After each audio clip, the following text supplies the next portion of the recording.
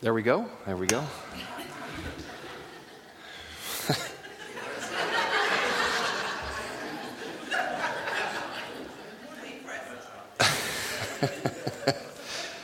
Boy, I don't know sometimes. It's providing you a mercy to mute me, I guess. Where was I? Oh, 29 Dodge. Beautiful car. My dad's baby. Absolutely loves it. So they rode in the parade, and just a good time for my dad to drive the car in the parade, but there was some more meaning behind it. That 29 Dodge used to be my grandpa's, my mom's dad's car. And it was bought back in the 80s by a guy from Coon Rapids, fixed it up, refurbished it all. And then another owner had it, and then he wanted to sell it. And so my dad said, yeah, I want that car. So my dad ended up buying it.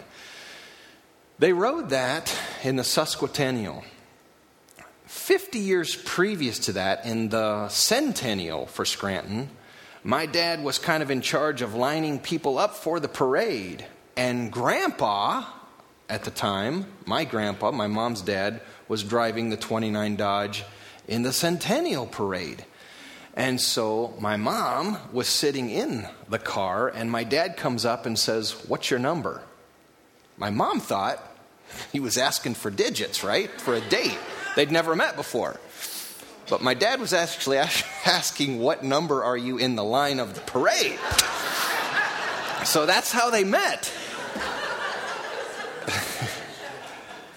So, anyway, there they are. They met while my mom was in that car, and now 50 years later in the Sesquicentennial, they are driving that same car in the parade. It was really neat. It was a fun time for our family, and just kind of a neat little memory for all of us to remember and kind of celebrate on a very hot day.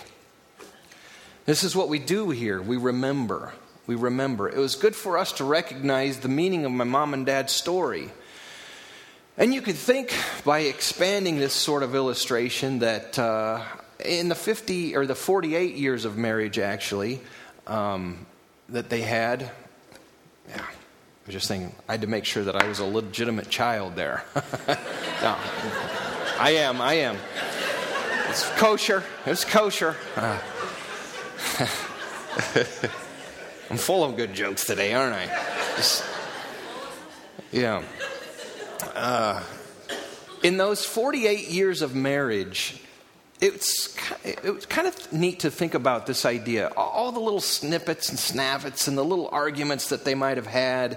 I heard some of them growing up. But, hey, if we could remember the day we met, maybe we could get over some of those. I got a wonderful story with Christina. We could use that story. Let's remember the day we met. I want to offer you a chance right now to remember the day that you met Jesus. The scripture tells us that we need to recognize the body and blood of Jesus, not forget. The scripture, the Apostle John says he came to those who were his own and they didn't even recognize him. How? How do we miss? Well, you didn't miss, and that's the good news. But let's not only not miss, let's remember and recognize as we have this opportunity right now. Dear Heavenly Father, I pray that it would always be before us, and that in our journey of faith, the ups and downs, that in the downs, in the trials and in the valleys, we could remember the day we met you. We were moved that day by what you have done for us on the cross. We were moved enough to ask you into our life, to change our life, to change our habits, to live more in accord with how you would want us to live, God. I pray that we could just right now remember the day that we met you. Thank you, of course, Father, for being our Father, for giving up your Son to make us your sons and daughters. In your name we pray. Amen. I know I'm not saying anything to you right now when I say that it seems like life is just getting faster and faster. Anybody disagree? How could you, right? Faster and faster, more and more in a hurry. I can remember some time ago when Denny's, the restaurant, experienced an explosion in their profits because they guaranteed lunch on your table in 10 minutes after you ordered. They'd even bring out a little timer to set on the table for you so you would know. Hey, 10 minutes, in, out, eat fast, right? Domino's Pizza kind of took up on that, and they kind of just had as their motto, we don't sell pizza, we sell delivery. We'll get her to you, right? But I happen to think the pizza's pretty good too. So they took up on that. And I even read of a hospital in Detroit called Doctors Hospital that took up on this, and they promised care in 20 minutes or your care would be free. Now that was a good one, huh? That sounds like a good one to me. I'd go there. Well, profits went up a little, but mortality went down, went way up too. Mortality went up 120% at this hospital.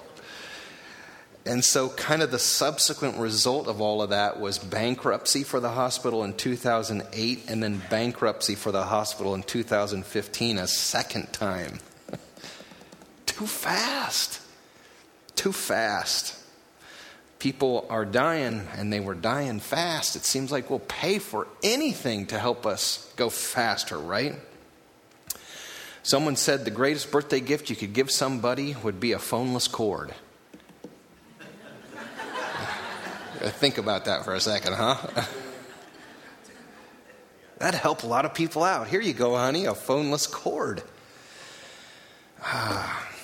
In 1967, there was a testimony that was given in the United States Senate about the labor savings that all of this new technology was going to save us, and that workers would work for 30 hours a week, and that they would only work for 30 weeks a year because of all of the wonderful new technology that was coming down the pike, and that's what we could look forward to.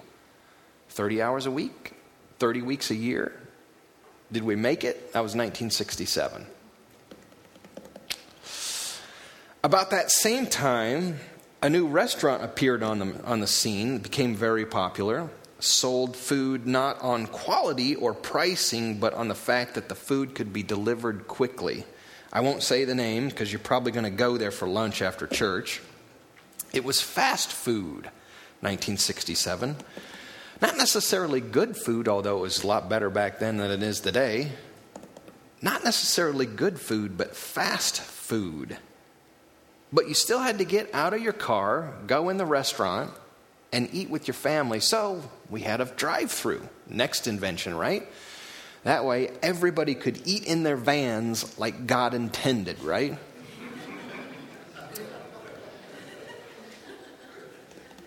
We get it right. Just takes us a little while, but we get it right. We suffer from hurry sickness, and it kills us physically, it kills us spiritually. We are just often in this race, this rat race, not enough time, not enough hours in the day. Here's what I do. On a 2-lane road, I'm coming up to a stoplight and I got a car in front of me. I take a look at each one of those cars and I determine and deduce which one of the cars is going to get off the line quicker, and I pull up behind them. That's me. Is that you? Just raise your hand. You're sick people.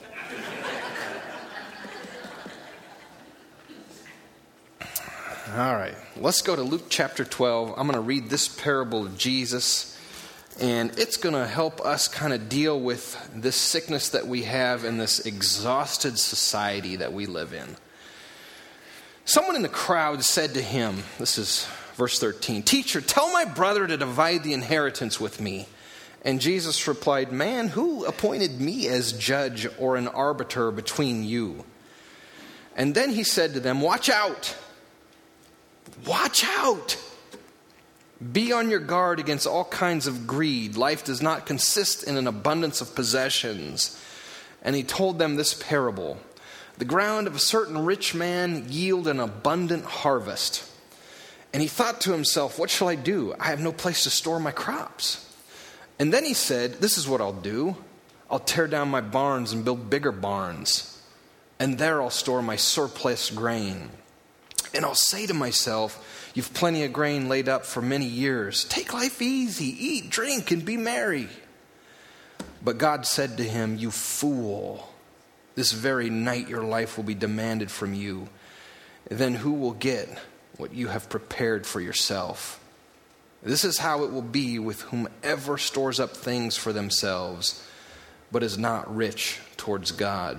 I want to bring a little piece out of that parable for us to look at. And it's what this guy says in his mind to himself, because I think you and I have said similar. I'll say to myself, you have plenty of grain laid up for many years. Take life easy, eat, drink, and be merry. It's a lie, right?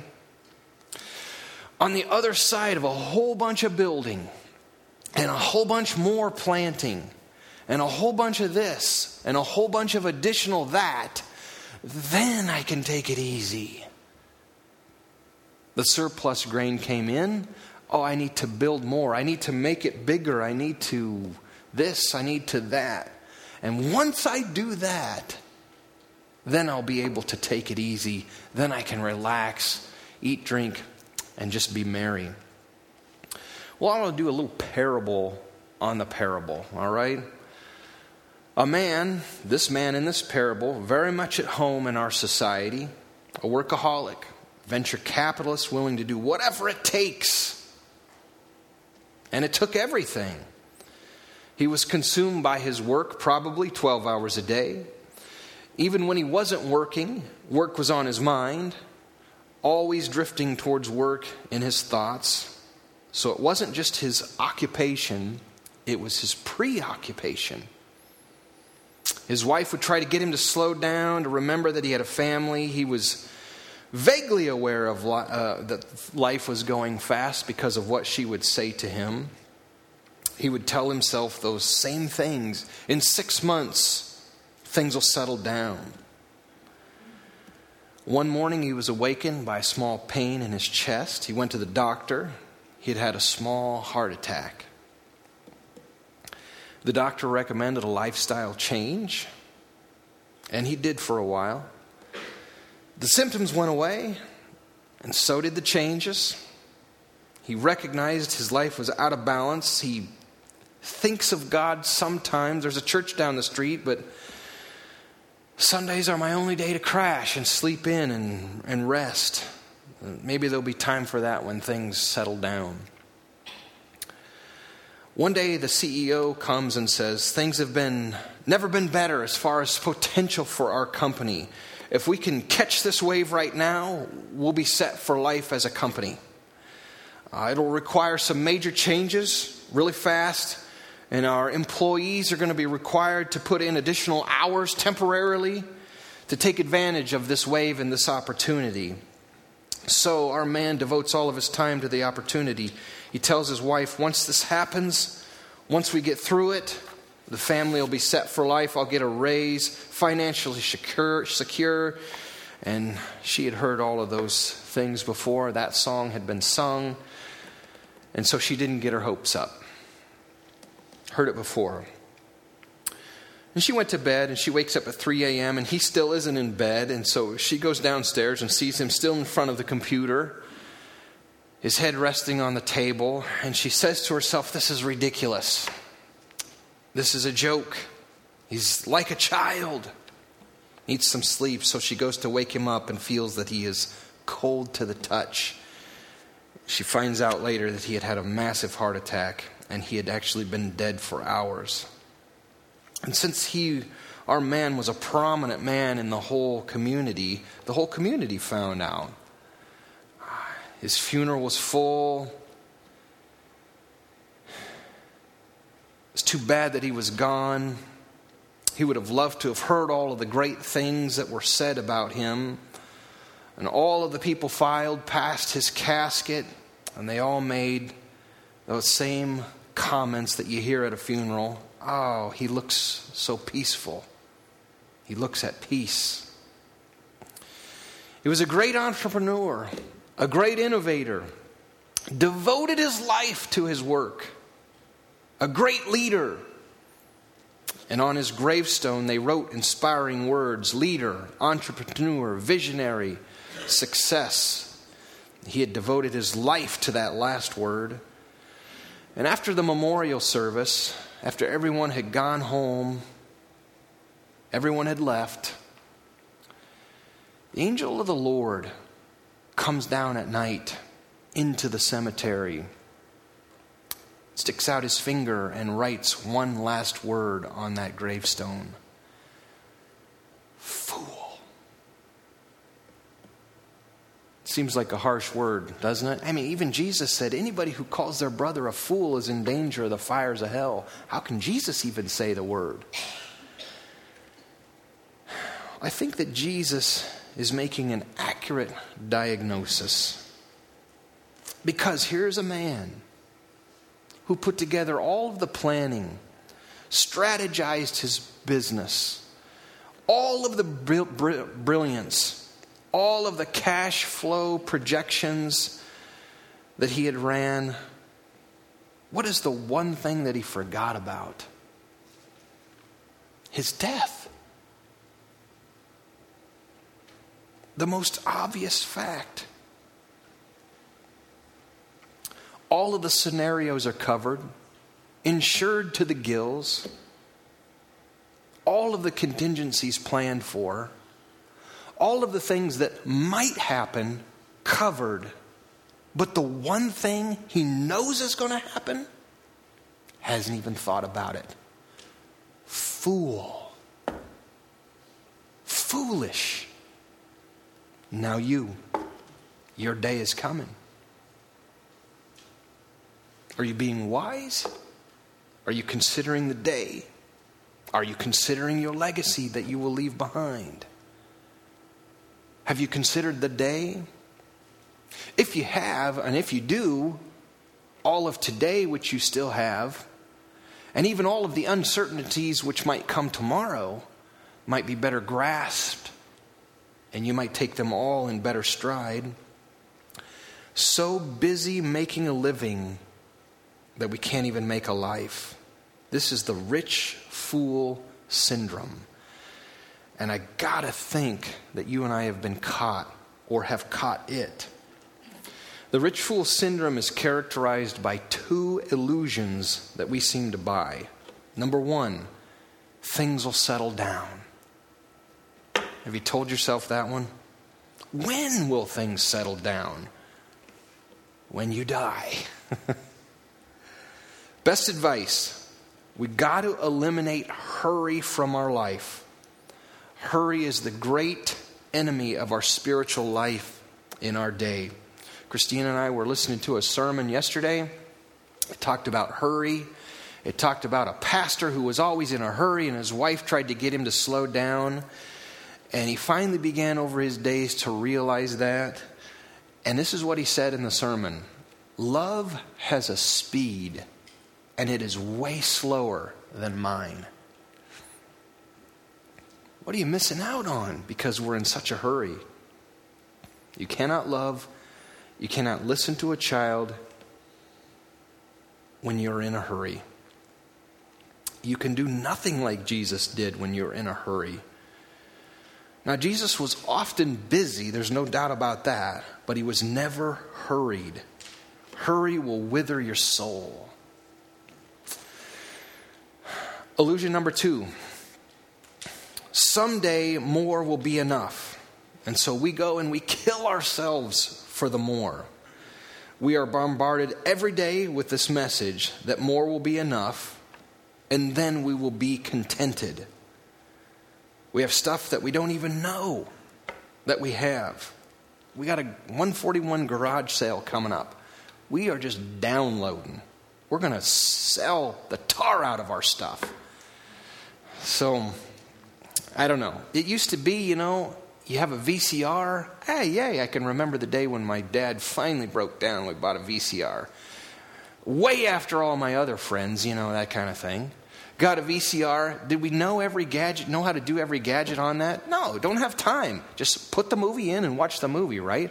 I don't have time to figure out how everything else works out. And so there you have it.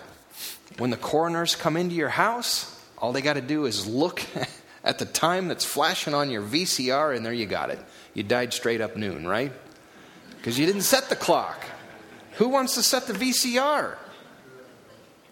Way too busy for that. More will never be enough. Our world insanely believes that it will.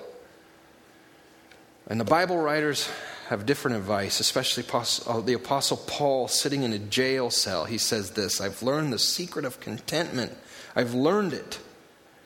The Bible says that the contentment is a secret that needs to be learned. And God really just kind of asks us, how far down the road do you need to go before you know that it's not going to take you where you want to go, where you want to get to?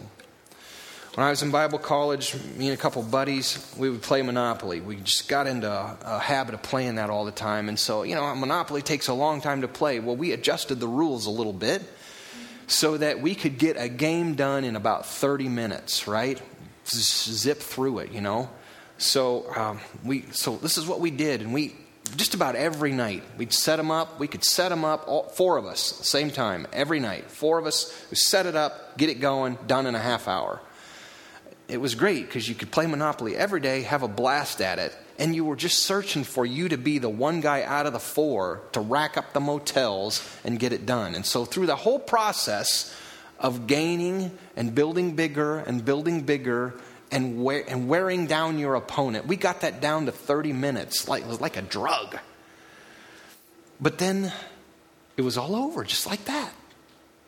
And everything went right back into the box. And so it is with you and I. Building bigger, adding on, so on and so forth, until that day that we have not considered as well as we should, and it all goes back into the box. Then what? I came across this. It's called A Gift from a Hairdryer. Reflections of the Mother of a 7-year-old. This is what it says. Comb and dry, soon I won't be able to do this anymore, you say to yourself. What will she be like at 14? Where will her hair be blowing then? And 16 and 18, do you suppose boys will like to watch her hair blow as I do now? And some of them will want to watch her. One of them will marry her. And her hair will be spread out under the veil. And then her hair will be spread out on his pillow. And oh, you hate him a little bit. And you wonder where he is at this moment. And you wonder whether he will be good to her. And they will grow old together. And the gold brown hair will be gray. And you will be gone, and then she will be gone. And this very hair that now your fingers smooth, and all the tears of the world swim for a second in your eyes. As you snatch the plug of the hairdryer from the socket suddenly, and you gather her into your arms, burying your face in that warm hair as if you could seal the moment against all time. But of course you can't. Because moments come and years fly by and you cannot stop them. And one day, the final moment of your life will come and you can't control that one either. Don't you wish you could? Jesus says to us through this parable, no matter how well you play the game of life, it's not going to prepare you for the moment. If you're not prepared for that day, you're just not a wise person. We take care of all of the plans, but yet we just don't prepare for the day that we know is coming. We could do better at this. I heard of a man who put a bunch of marbles into a jar. And he assumed that he was going to live to 85 years old. So he counted up how many weeks he had left to live to 85. And so he put a marble in for each of the Sundays of each of those weeks. And every Sunday he would take a marble out so that he had a visual of how long of life he had. In that way, he prepared for that day. And in that way, as the pile of marbles dwindled down, he had his motivation to live out each and every day with that day in light. And then things that maybe weren't important become awful important. And then things that had become awful important slowly begin to lose their luster. And all of the trophies of this life we can put down and put away. There is no doubt that you have caught a little bit of the foolish rich man's syndrome. Let's take the antidote. Let's slow ourselves. Let's keep calm. And let's do something to remind us that there is a day coming. And maybe in that way, we don't have to fear it, but we can celebrate it. Let's pray. Father in heaven, we think of your scripture, where, O death, is your sting. It is truly remarkable, because of what we believe in you, God, that the sting of death can be removed, and in fact, we can celebrate it. Lord, I pray that while we still have these days of life, that we can play the game according to your rules and not adjust those rules to make it faster. What sense would it make, God, to go against the principles that you have laid down in your wisdom and override them by what we so often call just common sense? God, we're in an exhausted society, and we're probably part of it as well. Re-energize us and refresh us with being in the moment and being in you. In your name we pray. Amen.